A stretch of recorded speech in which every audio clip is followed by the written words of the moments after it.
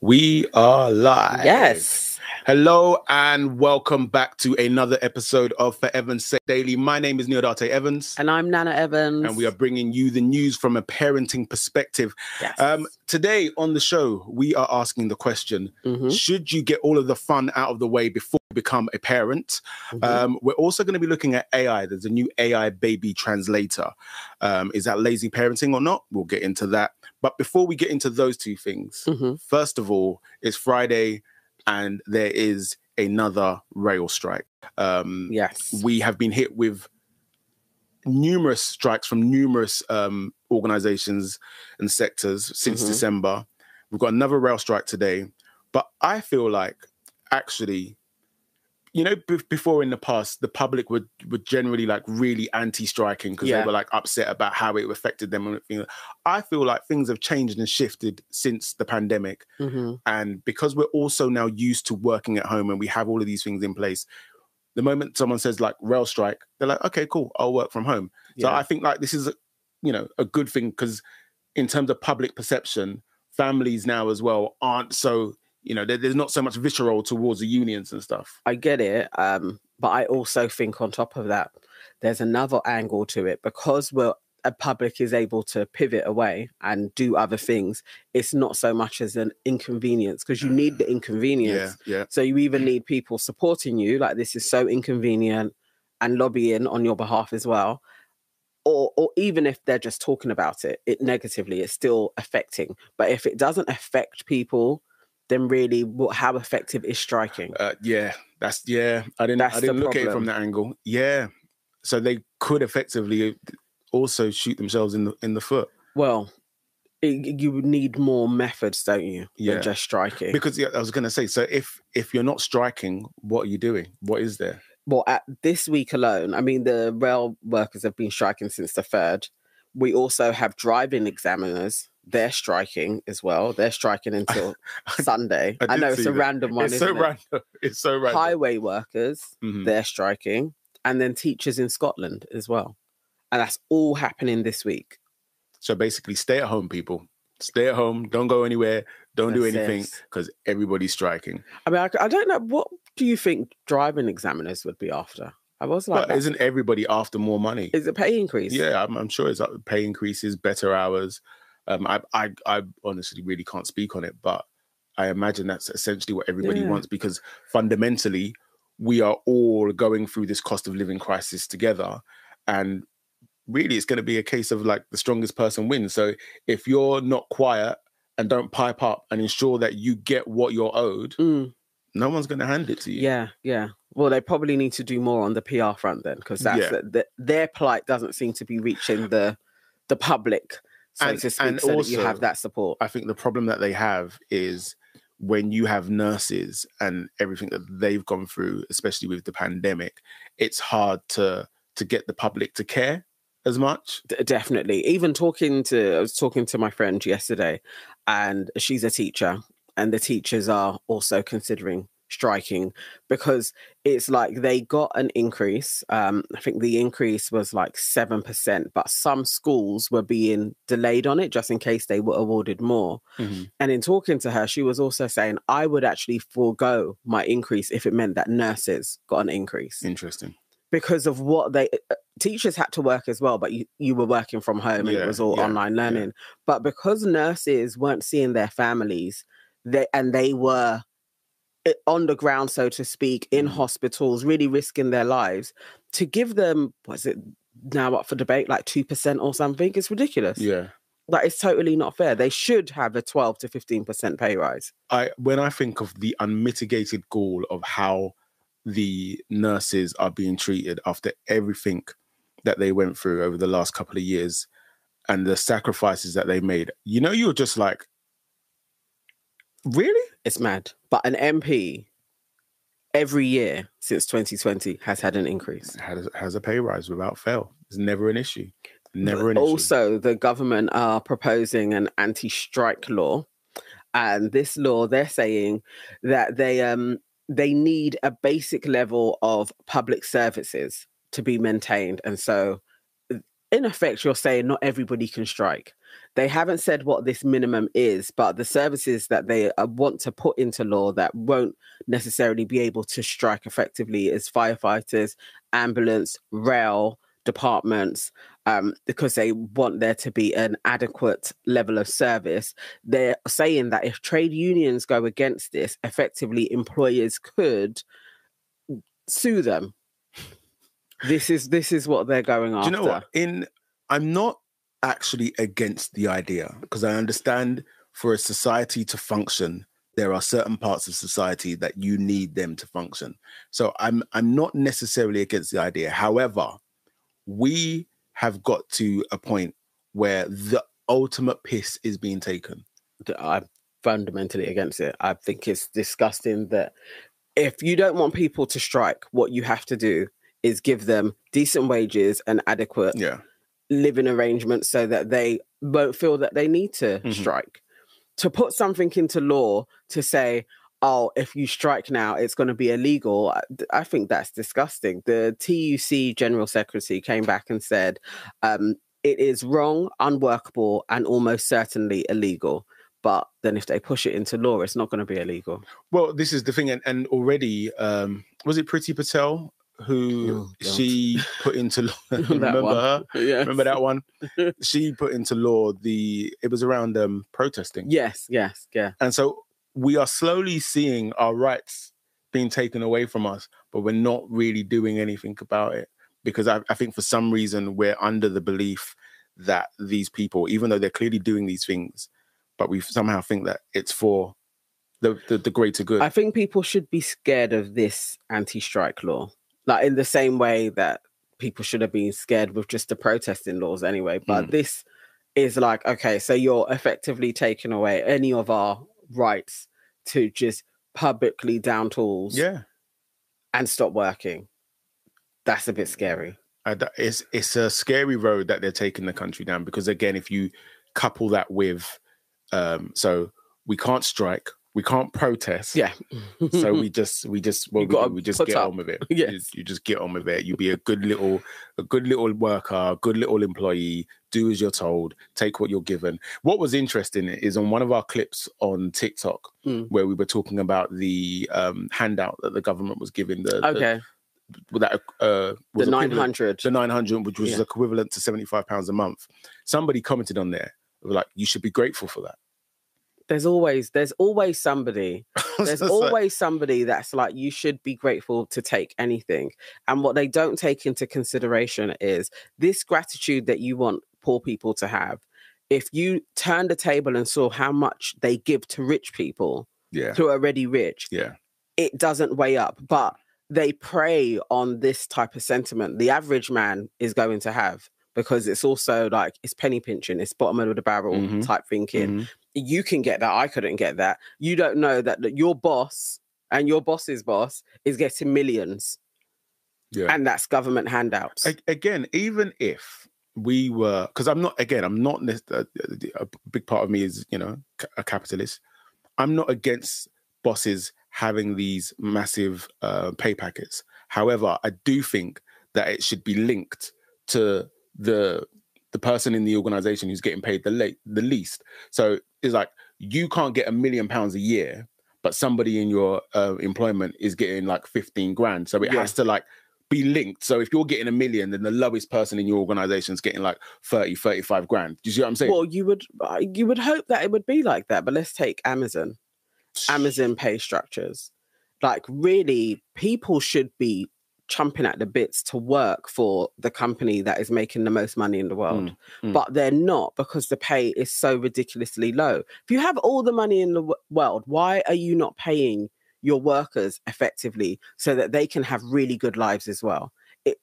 And then you say that we shouldn't be paying taxes because we are employing so many people. Substandardly, though, we were just like, but again, I do believe that the world is changing, and this type of practices will start to shift, and more people are not going to have it, because you're not going to be able to run your business effectively, because people are just going to be like, I'm not going to do it. I'm not going to work for you. It makes sense to look after the little people.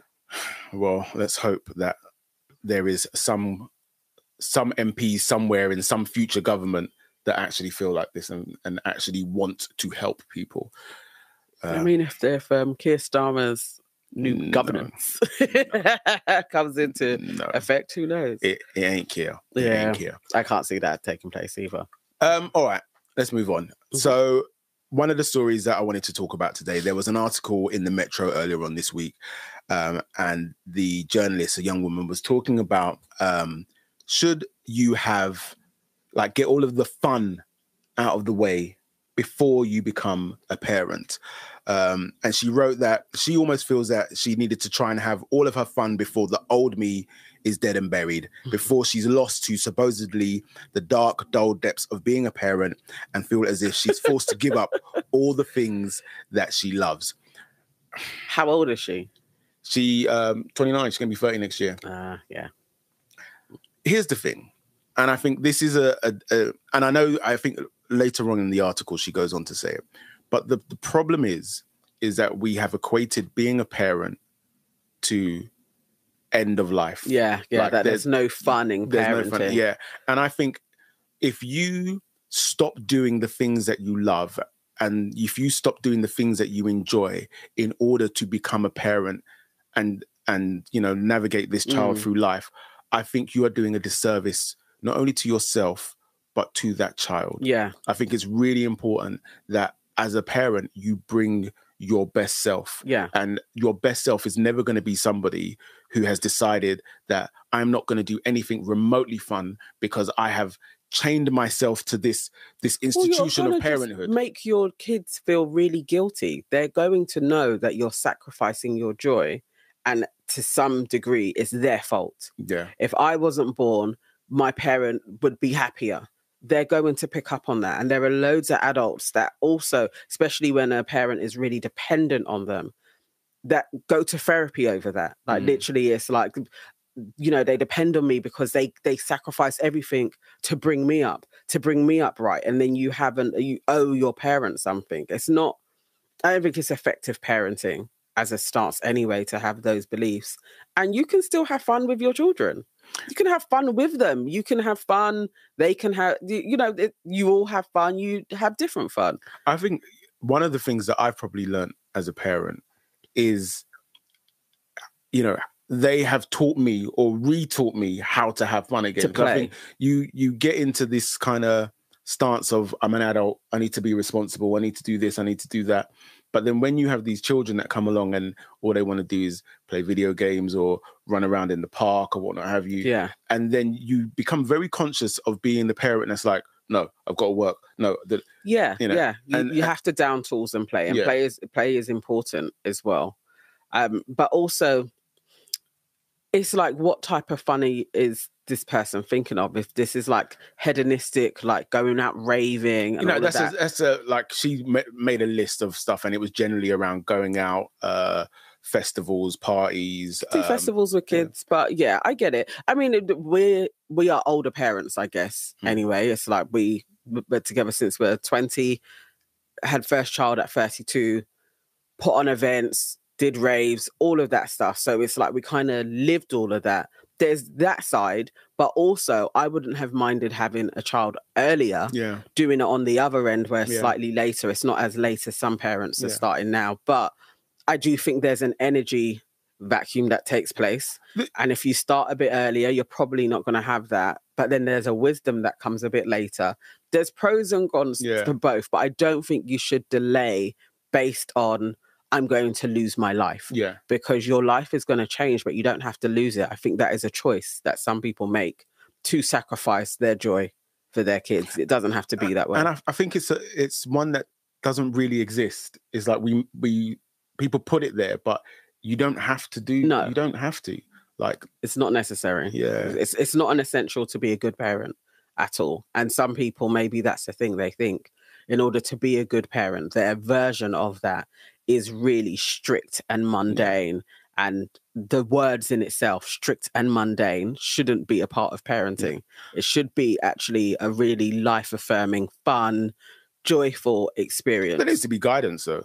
Of course. There needs to be guidance, and there needs to be guidance, rules. Discipline. Yeah, fine. all of that. Yeah, mundane, strict. Yeah. You can have discipline. Yeah, it doesn't have to be restrictive. It can actually be like really wholesome and fulfilling and done in a joyous way. I think one of the things, and obviously I know that this isn't going to be applicable to everybody, but I think where we've been lucky is that I think we both have an understanding that although we turn up every day as mum and dad, we're still Nii and Nana, who has their own individual things that they want to do. So it's never been a problem when I say I'm going here to do this, or Nana says she's going there to do that. And I think that's probably something that, well, I know in a lot of other relationships, it's not as easy as that.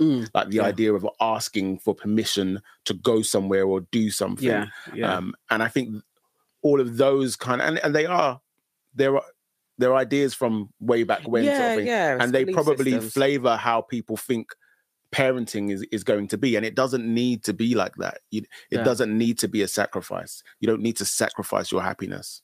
And be like restricted. In like, you know, can't go here, got to get a hall pass, all of that type of stuff. And I think most of the time, you know, Mikey always calls it the thing that couples do. There's this thing. It's not actually really real, because you're probably not going to get a no. But there is like a way socially we talk about our partners that actually, it does bug me. There's something really low vibrational about it. So one day we have to like go into that and talk about it. Some people know that they will get a no, though. Yeah, there are some people. I mean, you've got to pick your partner effectively, really. But then maybe they say no as well to other things. So who knows? But when I hear it, I am like, are you a mouse? Because it usually is coming from men. I do think, are you a man or a mouse? Just I'll go get permission. No, but is it generally coming from men because of the way that women set themselves up in the relationship? So, for want of a better word, a woman sets herself up as the tyrant who kind of dictates that nag, like, and nags and says what is allowed and what isn't allowed. I don't know. Yeah, it's a conversation, you know. I don't know. I find it weird. Is my only contribution to it. When I hear people doing it, I find it weird and stifling, and I am like, how long can you do this for? And on the flip side, it's not that we're saying go and do whatever it is that you want whenever you want. Because and I think sometimes when people hear this, they go to the extreme end of the argument, and it's not that at all, because you're still a parent, you still have to be responsible, you're still in a relationship, you still have responsibilities in that relationship, but there's nothing that you can't talk over and be like, okay, I want to do this. This is how it's going to impact the family. We're going to need to put X, Y, and Z in place. So in order for this to make this happen. Especially if you have help. We've been very fortunate. We have absolutely really good extended family help. So that helps us be our individuals and not really be so tied down to a strict way to parent as well. It's not easy, but I think there's a conversation in this whole, you know, I've got to get permission talk. It just doesn't feel good to me. Man up. I said it. And woman up as well. And woman up as well. Anyway, so AI. AI is absolutely here, and it's here to stay. I think most recently the newest advancement has been ChatGPT. Yes. And a lot of people have been talking about that. If you don't know what that is, I'm not going to go into it. Go and Google it and see what it is. Google it and try it out as well. It's an interesting app, and it's probably going to revolutionize lots of different industries as well, like the technology behind it. So go and get familiar with it, because this is going to be in our lives. It's going to be a part of it. AI in general is not going anywhere. And I think it's really important that we understand, you know, what it is and how it's going to impact us. And so therefore you can use it in your life to the benefits. But there's this thing that's come up, and I'm not so sure, because I am 50-50 with AI, because I can be a bit old school. But there is a new device which claims to answer a question that drives most parents nuts. Well, new parents, I guess, which is, why is my baby crying? The Q Bear calls itself an AI baby crying translator that can analyze and recognize babies' needs from different types of cries to help parents react more easily. The device, created by a Taiwanese company, can differentiate between babies' cries for hunger, a wet nappy, sleeplessness, or a need for comfort. I got questions. Okay. Let's go with your questions while I'm still formulating. So, the first one is, it's created by a Taiwanese company. Right. Do babies' cries, like, is a Taiwanese baby cry different from a Ghanaian's baby's cry?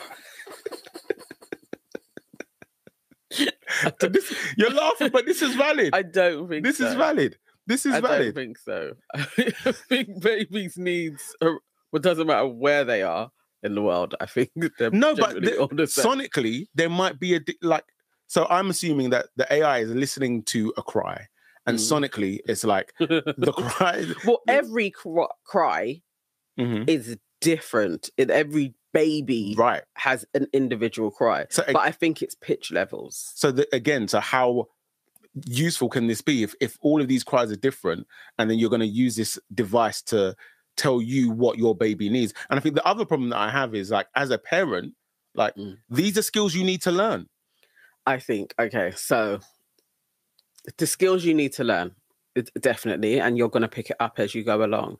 But there are certain barriers to that. So let's say I could see it could be really helpful if parents are struggling to bond with the baby, or the mother is going through postnatal depression and isn't quite astute. For deaf mothers and fathers. Could be helpful as well. But also, you know, if you're not able to read the cues effectively because your emotional state is imbalanced, this could be really helpful. Instead of you beating yourself up that I don't know why they're crying, or really being very stressed, it could be a help. I can see how that would help in those types of parenting scenarios. Also in NICU, you already have the babies on the heart monitors anyway. So for babies that are in the incubators and while they're being looked after, there's a heart monitor to them. So when they're crying, the nurses don't go over to the baby straight away. It's like it can hit a bell, and then the nurse may go over, kind of check on the sheet to change a nappy or put a hand in because the baby may need touch.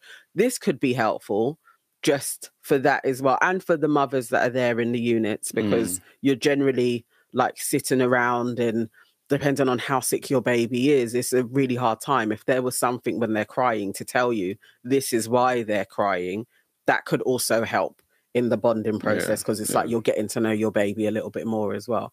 I see it as this could be really helpful, and generally that's how I see AI. It's how you use it. I think it can be helpful. Which is the next thing that I was coming to say. I think what I would like governments to get ahead on is putting AI in its place. So great, you have an AI baby translator that can help you with telling you what your baby needs, but we cannot be solely reliant on these things. Well, unless it comes in your house, it's like it's the consumer. You are going to purchase it. It's not going to. It's not going to be forced. No, on you. I get that. Obviously, specifically in relation to this, but I'm probably talking about AI slightly in general. Well, it can't take over, because there has to be an input stimulus from a human in order for AI to respond to it. And so I don't think the government needs to. Let's get there. Like, we don't need to be scared of it yet, because at this moment in time, this is the only thing it's used for. You need a human to do something. But we have seen already instances of AI machines starting themselves and talking to themselves, making an own. So a while ago, there were 2 AI robots who basically started themselves up and started talking to themselves in their own language. Yeah, and so then it's not like science fiction. Do you know what I mean? And then they switched it off. Yeah, but they switched it off, but they were able to switch themselves on. Yeah, such is life. No, not such. This is what I'm talking about. This is why there needs to be some form of regulation. I'm sure there probably will be. It will come into effect. I'm not scared of it in any way, shape, or form. Would you go in a driverless car? Yeah. Really? We go on driverless trains that are on rail tracks. Like that's gonna not be on a even road. comparable. It's going to be on a road. It's going to have sensors. Why is it not? But listen, How I is always it say, even remotely always comparable? say this: when cars came along, people were absolutely terrified of it. They were lobbying, protesting, or not just for the sake of like losing industries, but you know, horse trainers and all of that. It wasn't just them. It was normal people saying this is too dangerous. How is it going to work? They go too fast. All of us are going to die. I get that. Look I get at it that. now. I get that. Change is going to happen. But I'm talking fundamentally about how these two things operate. The way one operates, it's like it's free flowing. It's on a road, but it can easily go onto a pavement. Anything can come from the pavement. You see how that was like what people were saying with horse and car? No, you're not getting it. You're not getting it. It's like if I want a train to go from A to B, the only way it can get there is on the track that I provide. Or come off the track. How? How does it come off the track? No, like you're getting on my nerves. You're getting on my nerves. You know that the instances of a train coming off a track are way less than a car coming off a road. Derail all the time. Way less, yeah, than a car coming off the road or somebody walking into a car. Like but it has sensors, and then it would stop. Okay. I'm not. And do they work all the time? There's car. Do they work all the time? There's car accidents every single day. Yes, hundreds of them, and there are still with a human behind it. And there are still accidents with AI cars. Did it say that it was going to eliminate accidents? No, it's going to happen. So then, who's responsible then? When the AI car has an accident? Maybe people will start suing the companies. Who knows? People sue things all the time anyway. I'm not scared of it. I'm not scared of getting in a driverless Man didn't car. say man was scared. Okay. I don't know why you're using words like scared. Yeah, but what I'm saying is there needs to be some form of regulation. It's, you know, they're coming. It's there. We're going to have driverless cars. We're going to have cars that fly soon. It's all going to happen. You are gunning for flying cars. 2030, flying cars are going to be normal. But can I also just, as I have told you repeatedly before, you realize that a flying car isn't actually a car. Yeah, but what did I say? Well, I gave it a name. Did you? Yeah, I think it was flight something. I can't remember. Oh, Lord. But yeah. Yeah. It will have another name. Fine. Yeah, but they won't be a thing. You're Small wrong. Craft in the sky. Who knows? It's catchy. Really catchy. Skycraft. No. Who would have thought the aeroplane is... Skycraft just says to me a form of aeroplane. Or a helicopter. It doesn't say anything about being a car. But I thought you just said flying car was... Yeah, that's my point. So a flying car is actually just an aeroplane or a helicopter. Oh, so you're saying it should just be called aeroplane? Yeah, because that's what it is. Small aeroplane. So it should just be called a small aeroplane. Yeah. Okay. That will take off too. No pun intended. But anyway, so I take it that if this was around when you was a mother with small children, you would be buying one of these. No, because I didn't have postnatal depression. So you're saying that the only reason you should really... I think the only reason why you should, because I think that generally, if you're of sound mind, you should be using your mind and your intuition with your babies. I can agree. But if you're not, have an aid. So yeah, those would be the only reasons why I would say. I can't see this taking off and being in every home, but maybe it would do. There were, you know, at the beginning of baby monitors, there were lots of people that was like, that's a waste. Yeah. Now people take them everywhere. Oh, There's video ones. You know, if it helps, if it makes you feel better, or maybe you could use it, depending on the price point, just to hone in. I know it's for a nappy, and it says it's for a nappy, and it is the nappy, and it's like to reinforce what you already know. Yeah, okay, I can because I guess that's a parent. Yeah. Like, you know, generally in Ghanaian communities, when you have a child, your mum or aunt will come and stay with you for a little while, and that's their guidance. They kind of go into, this is what the baby needs, because they've done it before. So they're helpful in that way. So if you don't have that and you feel like I need another reassuring voice, maybe the AI technology will be helpful. I can get with that. Well, we've made it to the end of the week. We did 5 shows in a row. Amazing. Thank you to everybody that has tuned in this week, either on the live or watched it back later. We really appreciate you. Seen the clips as well, shared the clips. Well. Yeah, and thank you to everybody that's commented as well and striked up conversation. We really appreciate you. And we will be back on Monday. Yes, back on Monday. At 12. YouTube.com/meant2excel.